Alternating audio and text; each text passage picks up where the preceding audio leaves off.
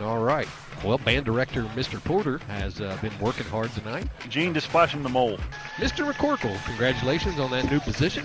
The saying the son of a motherless goat, that really doesn't make any sense, does it? Son of a motherless goat? Son of a motherless goat. I don't know. I don't have any goats. You go nowhere! And Eddie Deemer confirmed that. Confirmed by the one and only Eddie Deemer. You can't beat Deemer's meat. Just can't. Can't beat their potato wedges either. Rosie O'Donnell did it. Here's the handoff to the running back of the Falcons, and he gets to the outside. He's running slower than Molasses, and looks like Dave Newsom came out of the stands, ran all the way across the field, and tackled him. I was the first person at BP on 140 to get a sausage and cheese sandwich. Yeah, we get that. Newsom, how did you feel about that? Dandy Lions are the devil. Pirate defense has now allowed 23 yards, Eugene, in 5 quarters. What'd you see down there, Duke? I was scared. Look at that donkey run. Money. Hey, Rob, since you're there, you going to talk to Radar a little bit?